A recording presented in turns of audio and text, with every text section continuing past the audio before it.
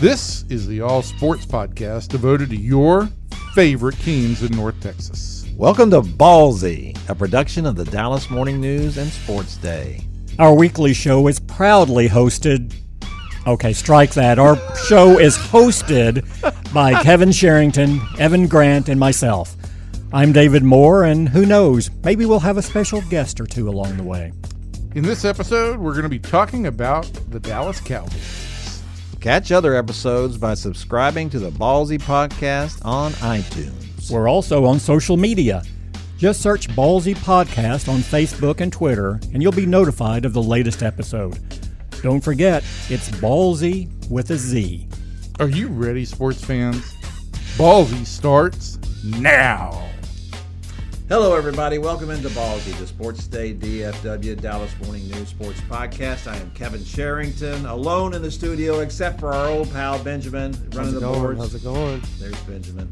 Benjamin, anytime you want to just chirp in with something, you got something you want to ask David Moore, our pal in Oxnard, that would be great. David, how's it going? Well, one, I assume you would rather be alone there with Benjamin than have Evan with you. At least that's... Well, here's the thing. I don't know if you've noticed this, but when we do a Cowboys podcast and Evan's in the studio, I'm still alone, pretty much. Evan, there are times when Evan just kind of checks out a little bit. I'm saying. A little bit, okay. Yeah, just a little bit. We'll go with that. Yeah, a little bit. So, I see and it's early out there in Oxnard, but I see the first report of the day is that the Cowboys have made offers to their three big contract questions, which are, of course, Dak Prescott, Zeke Elliott, and Amari Cooper, that would put them in the top five at their position, and they're frustrated that they have seen no movement on any of those deals. Yeah, and I would be, I don't want to parse words here. I don't know if I would say frustrated. I think they're, I would say the tenor is they're a little puzzled that they can make offers to all three of these players that rank each of them among the five highest paid players at their positions, and those offers don't spark discussions. Stephen, and look, none of this is really surprising when you kind of look and read between the lines what Jerry Jones and Stephen Jones have been saying since the start of camp. They said offers have been out there. We haven't got as specific as like where they rank, but you knew they had to be among the top five at the position. Otherwise, they wouldn't have discussions. But I think now you're starting to see this come out because they're the Cowboys are discouraged. It's kind of like, well, we're not going to negotiate against ourselves. And I think now when you look back on some other comments, Stephen Jones last week went on the ticket in Dallas and said that he wasn't going to go out and set the market on these guys. Well, this isn't setting the market; it's reflecting the market. But they're also, when you talk about setting the market, a big part of that is you don't negotiate against yourself. And so when the Cowboys feel they have at least representative offers out there, that they're willing to negotiate and understand that, look, this is just an offer. These aren't our final offers, but certainly these should spark some conversation and negotiations. For all three to be silent at this stage, I think they're just wondering, well, what more can we do? Because we're not going to come back and just up it because you don't say anything, and then because that just encourages you not to say anything the next time we come back with an offer. So again, it's just the gamesmanship part, and this is just where we are in these negotiations right now. Yeah, I'm a little surprised too, because here's the way I'm wondering about this situation. Of course, Stephen has already said, we're not setting the market. We're not about to set the market on these guys. And I suppose the way you can look at it is, if any of those guys deserves to set the market, it's probably Zeke. But of course, and that's the only one, right? I Right. mean, would anyone anywhere argue that Dak Prescott or Amari Cooper are the best players at their position and deserve to be paid as such? No. So So you're not going to set the market there. Now you can go above what the market. I mean, look, you can define setting the market in different ways, but when you look at these three players, I think there is only one where you would have an argument or debate saying that, well, this is the player that should be the highest paid player at his position. And in fact, I mean, what have we heard all offseason? Basically, people talking about Dak Prescott is like, oh my gosh, how can you pay him that much? He's not, is he really that? Look at him from a talent perspective. This is grossly overpaid from where he should be. And again, not that chatter factors into it either, but it goes into the perception and the idea of where they rank from a talent perspective. And the other side of this too is, we talked about this earlier, I think, on one of the earlier podcasts, and I always thought the Cowboys' difficulty in this would be they're paying guys at the top of the position, the nucleus of this team that they want to keep together, but they're paying to keep a team together that hasn't been past the second round of the playoffs. Usually, when these sort of contracts are doled out to one or more players on a team, that team has been to a Super Bowl and won it. That's when Russell Wilson started to get his money. That's when Ben Roethlisberger. I mean, all these other guys. Normally, it's after they've won a Super Bowl. It's not when they've been stopped 2 games short and have never gotten past that point. So there's a leap of faith, I think, being taken by the Cowboys here as well when you look at how players often get their money in this league. But again, from a player standpoint, that's not their representative or their position to minimize themselves what they should get either. They see what the market is. They weigh their relative importance to this team and go, well, this is what I deserve. And that's since you have players at the top of their positions, I think that's why this is taking longer than anyone would like. David, I think there's an airplane landing in the studio here. I'm not sure what that noise is. Benjamin, are we all right? Is everything okay? Yeah, we're good. All right, man. Holy cow! Not sure what that was. Yeah, I don't want to sound like a guy. I'm a little loath to take management's side on anything because, management is all about making money. And especially in the NFL, we've seen what happens. These guys, for the most part, with the exception of a few quarterbacks who were playing into their 40s and a kicker, Phil Dawson from Lake Highlands, who just now retired at, I think Phil was he 44 years old when he retired? Wow. He was close to mid-40s, yeah. Yeah, it's just phenomenal. This, of course, just also tells you how old I am. I once interviewed Phil when he was in high school at Lake Highlands. But at any rate. I don't know why you would admit that right now, but yeah, go ahead. Okay, sure. Is that, they're short careers, and these guys they sustain more damage than any other sport. And so, for the most part, I say, good for you. Get what you can while you can get it. But I also look at this situation a little bit just for the reasons you just said. Yes, you guys have played pretty well, and you've done, and certainly Zeke has played more than pretty well. He's been as good as they hoped he would be. And Amari Cooper, in the short time he's been here, it looks like he more or less turned the franchise around all by himself, considering what Dak's numbers were before and after Amari Cooper showed up from Oakland. So, yes, those are all things that should make you think that these guys should be making pretty good money. But also not the kind of things that would make you think they're going to hold the team up either. Now, and I don't want to be unfair either to Dak or Amari, either one, because they're in camp. They're doing what they're supposed to be doing, and so this is all just up to their agents. It's a different story with Zeke entirely. Not as we talked about. Of the three, he's the most deserving of a contract that sets a standard here. But he's also a guy who's under contract this year, and under contract for next year. But next year, yeah, he has 2 years left on his contract. Yeah. For that matter, they could, they could tag him the year after that. They could have him for the next 3 years if they wanted him. If they wanted to play hardball that way.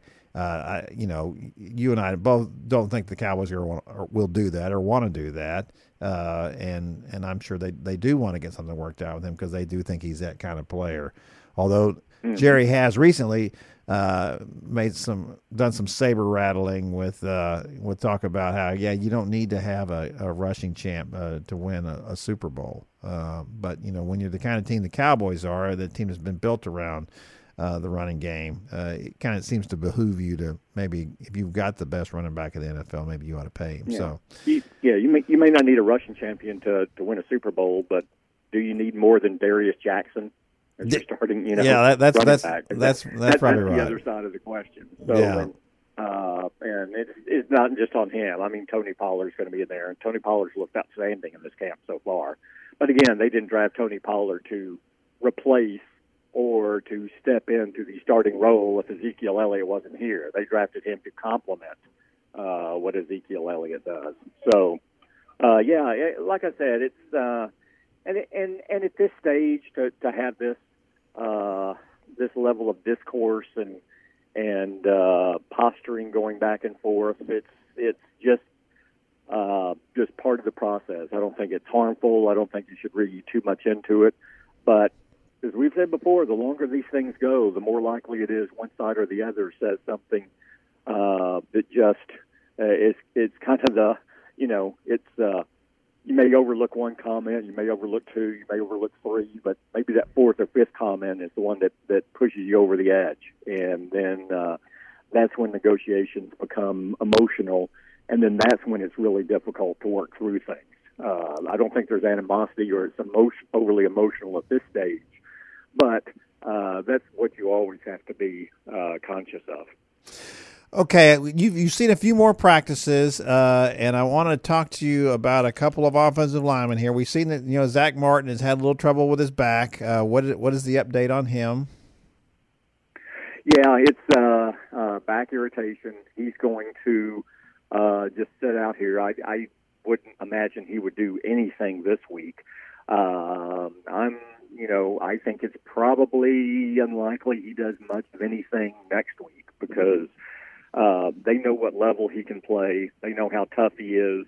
An irritated nerve, you just want it to calm down. You don't want to keep it aggravated. So I think they will give him all the rest he can, keep his condition in order, and then maybe I would imagine he would start working back in once they get back to Dallas. No one has said that specifically, but a player at his level, and look, this has I hesitate to even mention it next to in the same breath as Travis Frederick because there's absolutely no indication whatsoever. This is what Travis Frederick had to go through with his autoimmune disease last year. But having just gone through that with Frederick last year, I think it's kind of human nature to go, okay, well, let's just give him a few more days here when you're thinking about letting him back in because you don't want to push this thing. Would it be too bold to say that Zach Martin, other than maybe Zeke Elliott, is the most important part of that run game for the Cowboys? I think you have to throw Tyron Smith in there too. I mean, I know he's on the outside, and that's more about pass protection. But yeah, you could probably argue that. I mean, I think he's certainly the best of their interior linemen, and I think you can make a pretty strong argument that he is the best guard in the league.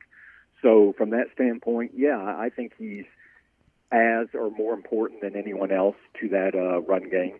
With Elliott or whoever is carrying the ball behind this offensive line, yeah. So that's why you want to keep him healthy, and it's the same thing with Zeke when they held him out of the last two preseason games last year, and just what you said about Zach Martin, you know what he's going to do. He stepped right into the NFL and was terrific. I mean, there was never a missed beat with this guy. He's just played at an unbelievably high level for a long time. I would if he had to sit him out the entire preseason to make sure that you thought he was healthy. I would do that. I wouldn't push it with him at all. So now because you just mentioned a little bit too, I wanted to ask you about Travis Frederick as well. A very fascinating story because of the Guillain-Barré syndrome. that he suffered from last year. We've talked about, there's all kinds of recovery for these people who've been victimized by this terrible thing. And sometimes there's some issues that, that stay with people forever. They never get rid of. Have you seen any indications that Travis has not recovered completely? No, he looks better out here now than he did at any point last year. Last year at this time, everyone was looking at him going, boy, he hasn't looked good. He's getting beat in these individual drills. Guys are kind of overpowering him and knocking him to the ground. And I mean, he was on the ground more last year than his first 5 years in the league that I can remember. So clearly something wasn't right. You're not seeing that out here this year. Now that being said, he's to this day he's only taken part in 2 padded practices. But he says, and the training staff and doctors here say, that's not about Jan Beret. That's about him coming off off-season shoulder surgery, and they don't want him pounding on that shoulder too much too early in camp. He's moving around well. I still think there's got to be it's hard to completely tell in these settings because it is not, even a preseason game. I'm interested to see him in a preseason game because that's going to be a little different than what they go through out here, closer to what you're going to see in the regular season. But he's looked pretty good out here. He hasn't stood out among the offensive linemen, but he hasn't been a weak link, which is what he was last year. So I think that's an encouraging sign for Frederick and his offensive line at this point. Yeah. So if Travis Frederick is ready to go and to play full time, so what happens to Joe Looney then? Does he become is he just like your super backup on the inside of the interior of the line at that point?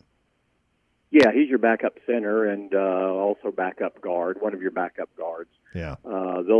Obviously they'll have the rookie Connor McGovern is going to be the other backup guard. He hasn't done anything yet because he's still trying to get his strength back from a pec tear that he suffered in the off season. So he hasn't been out there, but he's going to. What they saw before he suffered the pectoral tears, they really like this guy and like his future. So he's going to be on this team going forward. And in both the offensive and the defensive line, I think they have some players where you get toward the end of camp, if they find themselves short anywhere, if there's an injury that pops up, or if they feel, we do need another safety in here. I think they can move one of their offensive linemen or defensive linemen in a trade toward the end of camp to supplement another position, because I think they have.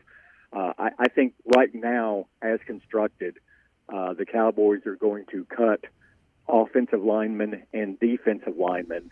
And I'm saying this in multiple, more than one. I think they're going to cut more than one offensive lineman and more than one defensive lineman that are going to wind up being part of rotations on other teams around the league, because most teams are so talent thin in those positions.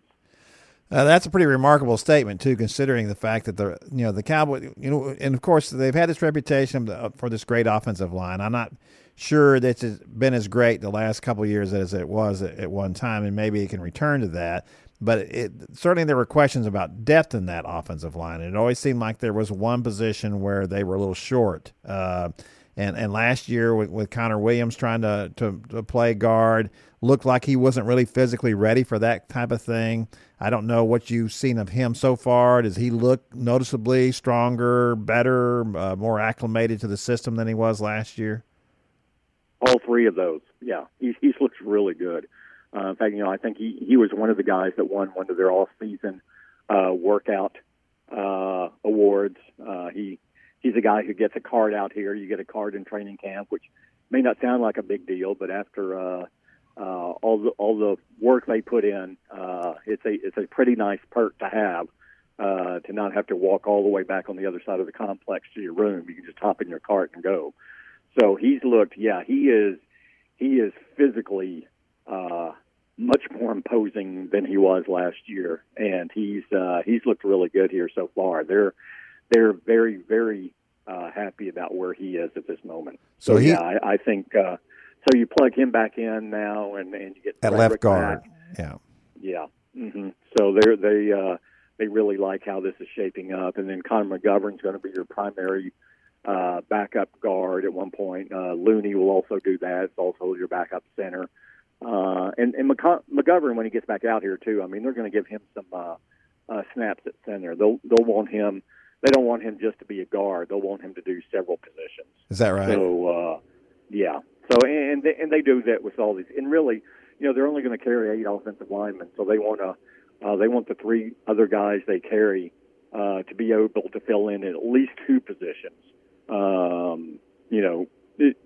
Again, when you have 3 guys backing up 5, you have to have some coverage there. You can't have them just dedicated to one position. It's like Cameron Fleming; he can play either left guard left tackle or right tackle, and right. he's key for them. And he is the quality signing they made in the wake of, oh my gosh, look what happened to us when Tyron Smith went down against Atlanta right 2 years ago with the 8 sacks. We can no longer put ourselves in this position. We have to get a proven guy behind Tyron Smith, and that's what they did. So they feel very good about their depth, really, as I said, on both sides of the ball. Okay, you mentioned this a little bit too. I'm going to switch over to the other side. You talked about on defense if they wanted to make a move to supplement an area they thought they were not performing well. I saw that Xavier Woods had an interception the other day. We had poor Jason Witten lying flat on his face on the turf, and Xavier is running off. How are the Cowboys looking at safety right now? Well, Xavier Woods, if you wanted to, at this point, say what player has had the best camp, Xavier Woods would be in the discussion for number 1. He's been outstanding.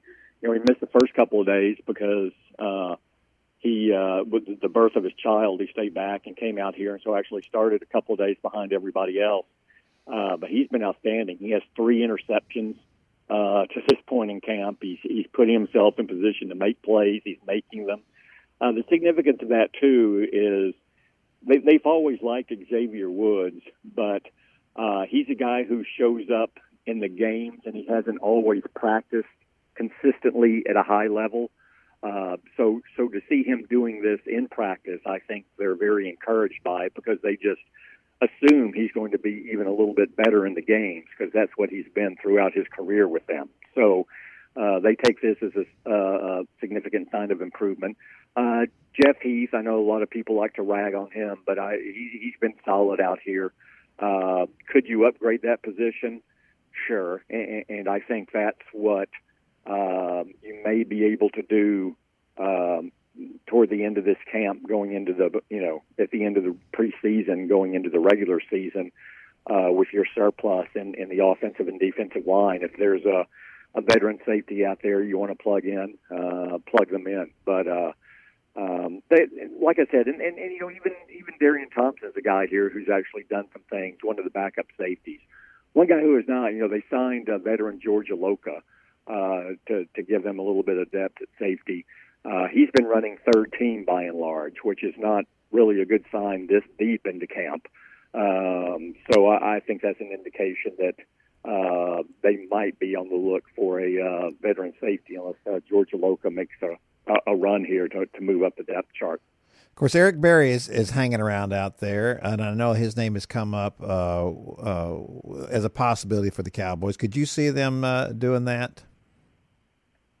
Who? I'm sorry. Eric Berry. Eric Berry. Yeah, he's again. I think that's depending on the price.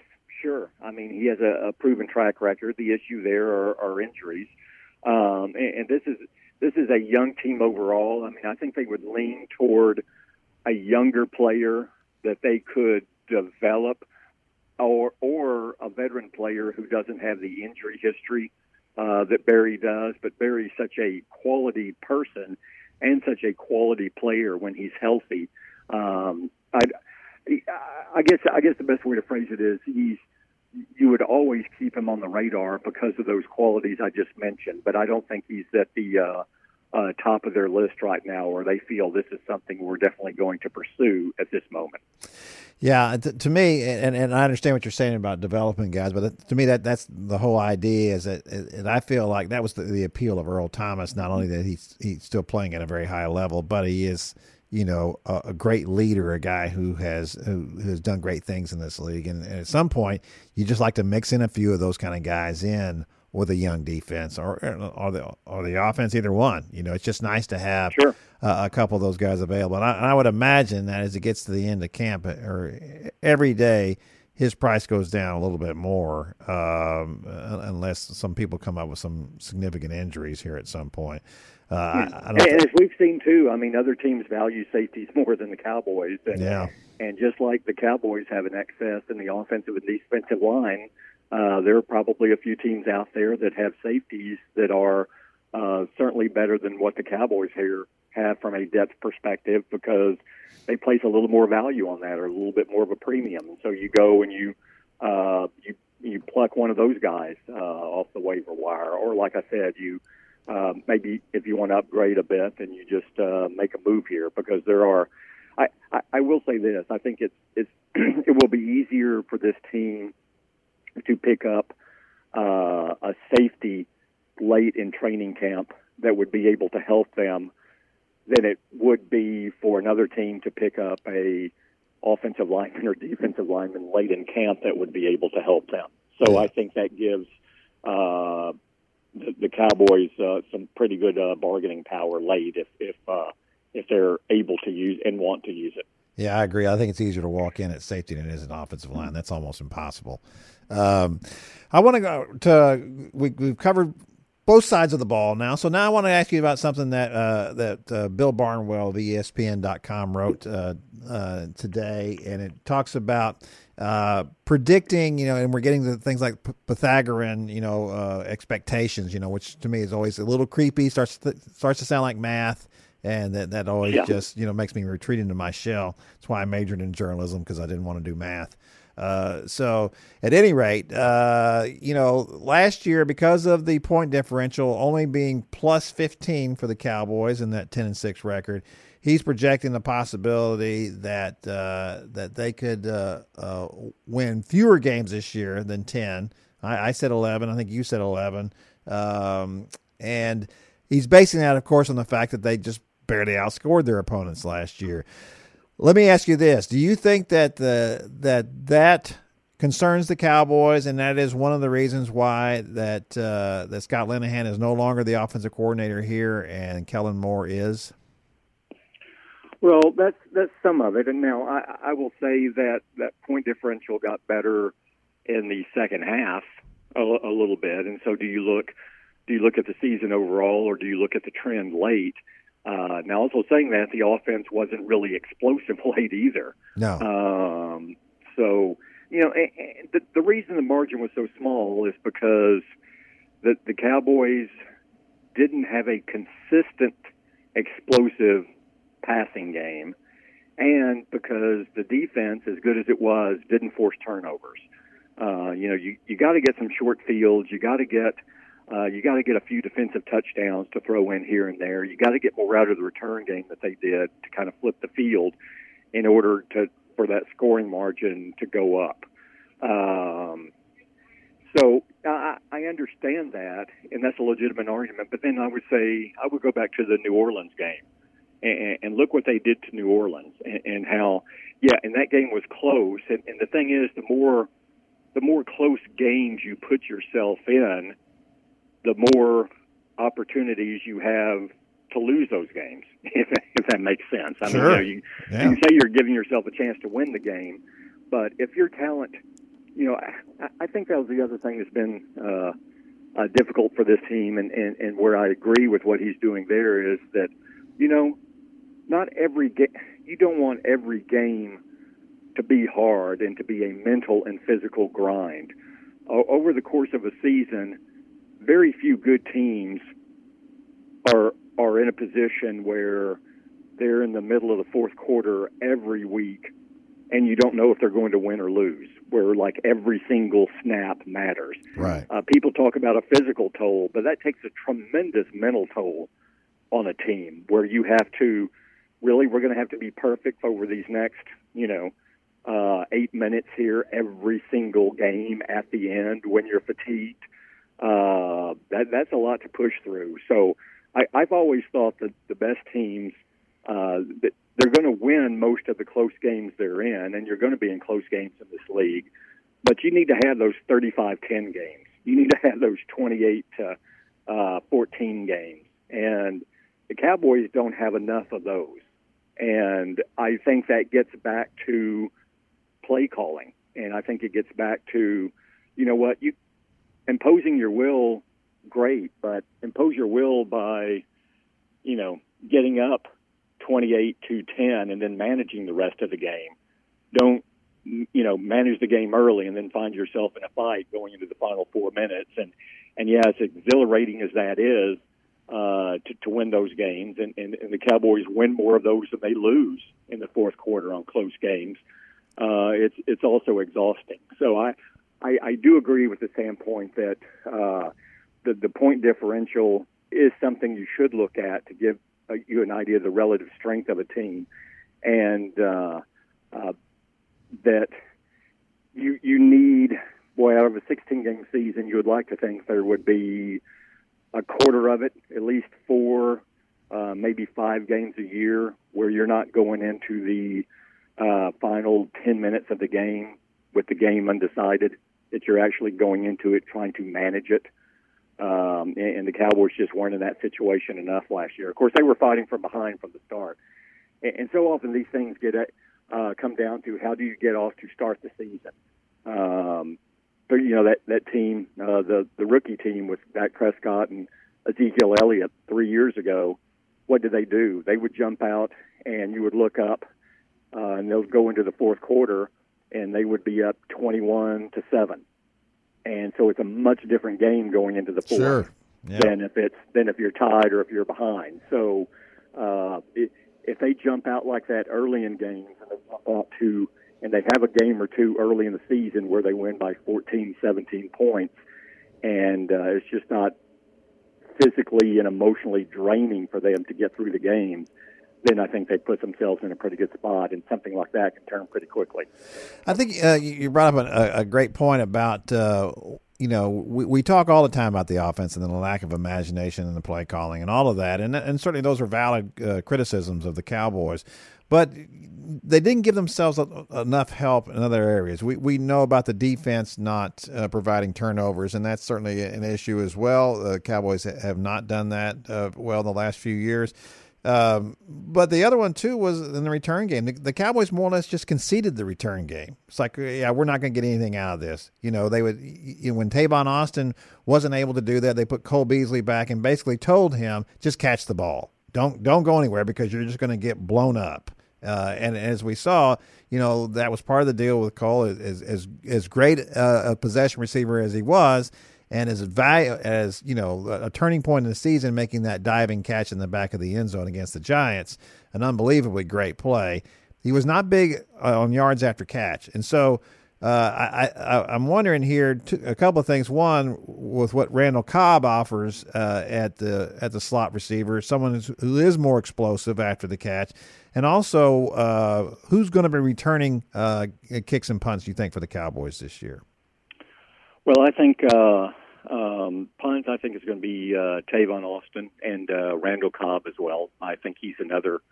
They've been working out here. They've worked a few other guys, but it's like a Reggie Davis and some guys who are just trying to find a spot on the roster. I think when the season starts, you'll see Tavon Austin and Randall Cobb will be their primary punt returners. I don't think there's any question that Tony Pollard is going to be their kickoff return guy. Now, you don't get a lot of kickoff returns in this league anymore, but when you have an opportunity to do it, his north-south speed and his ability to make something happen, there's no doubt in my mind they feel he's a weapon back there on kickoff returns. So I think those are going to be the players that you see. Now the question, again, in the punt game is both of these guys are older veterans, and you've certainly seen Tavon Austin found it difficult to stay on the field. So when you have your primary punt guy who gives you something, but if he's not out there week in and week out, what are you getting out of the punt return game? So that's something they're working through out here. But those are the names I would anticipate would be there once the season starts. Yeah, we saw what Tavon offered at the end of last year when all of a sudden he was available on punt returns, and it just made a huge difference. And you look at the end of the year and you look at the guys' return averages and you think, well, then what's the big deal here? It's 9.5, it's 10, whatever. Okay, that's not bad. But punters are really good in this league now, and they can do a lot of things in the directional punting and that kind of stuff, and kind of mitigate a lot of the things that these guys offer. But you're just asking these guys, really, just give us 3 or 4 punts a year where you put us, either you return one all the way or you put us in really good position. And sometimes that just makes all the difference in the world. And the Cowboys just simply weren't getting that. And I think that, plus, when you see that kind of thing happen, that's a big jolt for a team as well, to see a guy take off on a big return. Oh, yeah, and again, if you're not getting turnovers, you want to flip the field in some way, and the best way to do it is in the return game, in the punt return game. And again, too often the Cowboys were in a position of just fielding the punt. So even when their defense was playing well, you'd look up 2 to 3 offensive possessions later after the defense held them to it. The Cowboys defense would force a 3-and-out or a 4-and-out or a 5-and-out pretty consistently. And you'd look up, and really the Dallas offense hadn't gained much field position out of it. And so suddenly you're not getting anything in the return game, and now you have a 70-yard drive, and you're plugging away, and you're not getting any big plays in your passing game. And so you hold the ball for 8-9 plays, but you're only just barely getting past midfield, and you're punting it back. So you're incrementally winning the field position war, but the game just turns into a slog. And that happened too often because they just didn't have they were unable to flip the field last year. I thought special teams were a negative for them last year in the return game. Yeah. So let's talk about one last thing before we get out of here. But I want to ask you. So I want to end on the question always about the quarterback, on how Dak Prescott is looking to you in this camp so far. He looks good. He doesn't look. He hasn't had as many outstanding days as I think we saw in like OTAs and the mini camp. But he's been good. And as he said before, there are. He's working on some throws here. Some of his interceptions have been. He's working on throws to get a feel for whether or not he can do it in a game. And he's not afraid to look bad in practice because he's looking on something to determine what is the risk reward to take that into a game, and can I pull this off? So, as we've said, he's never been an outstanding practice player, but I will say he looks a little more. He's getting the ball off a little quicker at times, it appears to me. And to me, that is significant because they wound up with 56, 57 sacks last year. Yeah, way too many. The second most in franchise history. Yeah. And talking to him the other day, I asked, well, when you reviewed it, how many would you say were your, would you place at your feet? I mean, and he said 50, and then corrected himself. He said, "Oh wait, I'm saying 50%, not 50 sacks." I was going to say that was a lot. 50, holy cow! Yeah. I said, well, I kind of knew you weren't going to take 50 of them. Yeah, I kind of knew you weren't going to take 50 to 57, but just for some perspective, 35 is pretty much that's what you would think of as a more reasonable number. So 56 is way over what it should be. Yes. And what does that do to your offense when your offense is not a big strike offense? That's why they were just playing with too thin a margin of error last year. So, again, the point differential is very valid, but if you drop from 56, 57 sacks down to 35, which should be a reasonable goal, you take those negative plays out, you get, let's say now that you have Cooper all year and Gallup, who has looked really, really good in this camp, let's say you get 8 to 10 balls, deep balls over the course of the year that you didn't complete last year, and let's say you get 5, 6 returns that equaled or above what you got in the return game last year, now suddenly I think you score a lot more points, and that point differential looks a lot different.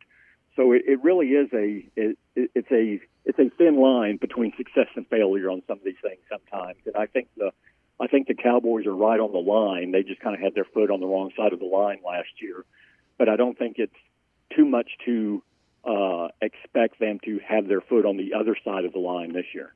Yeah, I agree. This is all the reasons why I'm picking them to go to 11-5. This is a team that has a lot of good talent, a lot of good depth, much more than I've seen this team in a long time.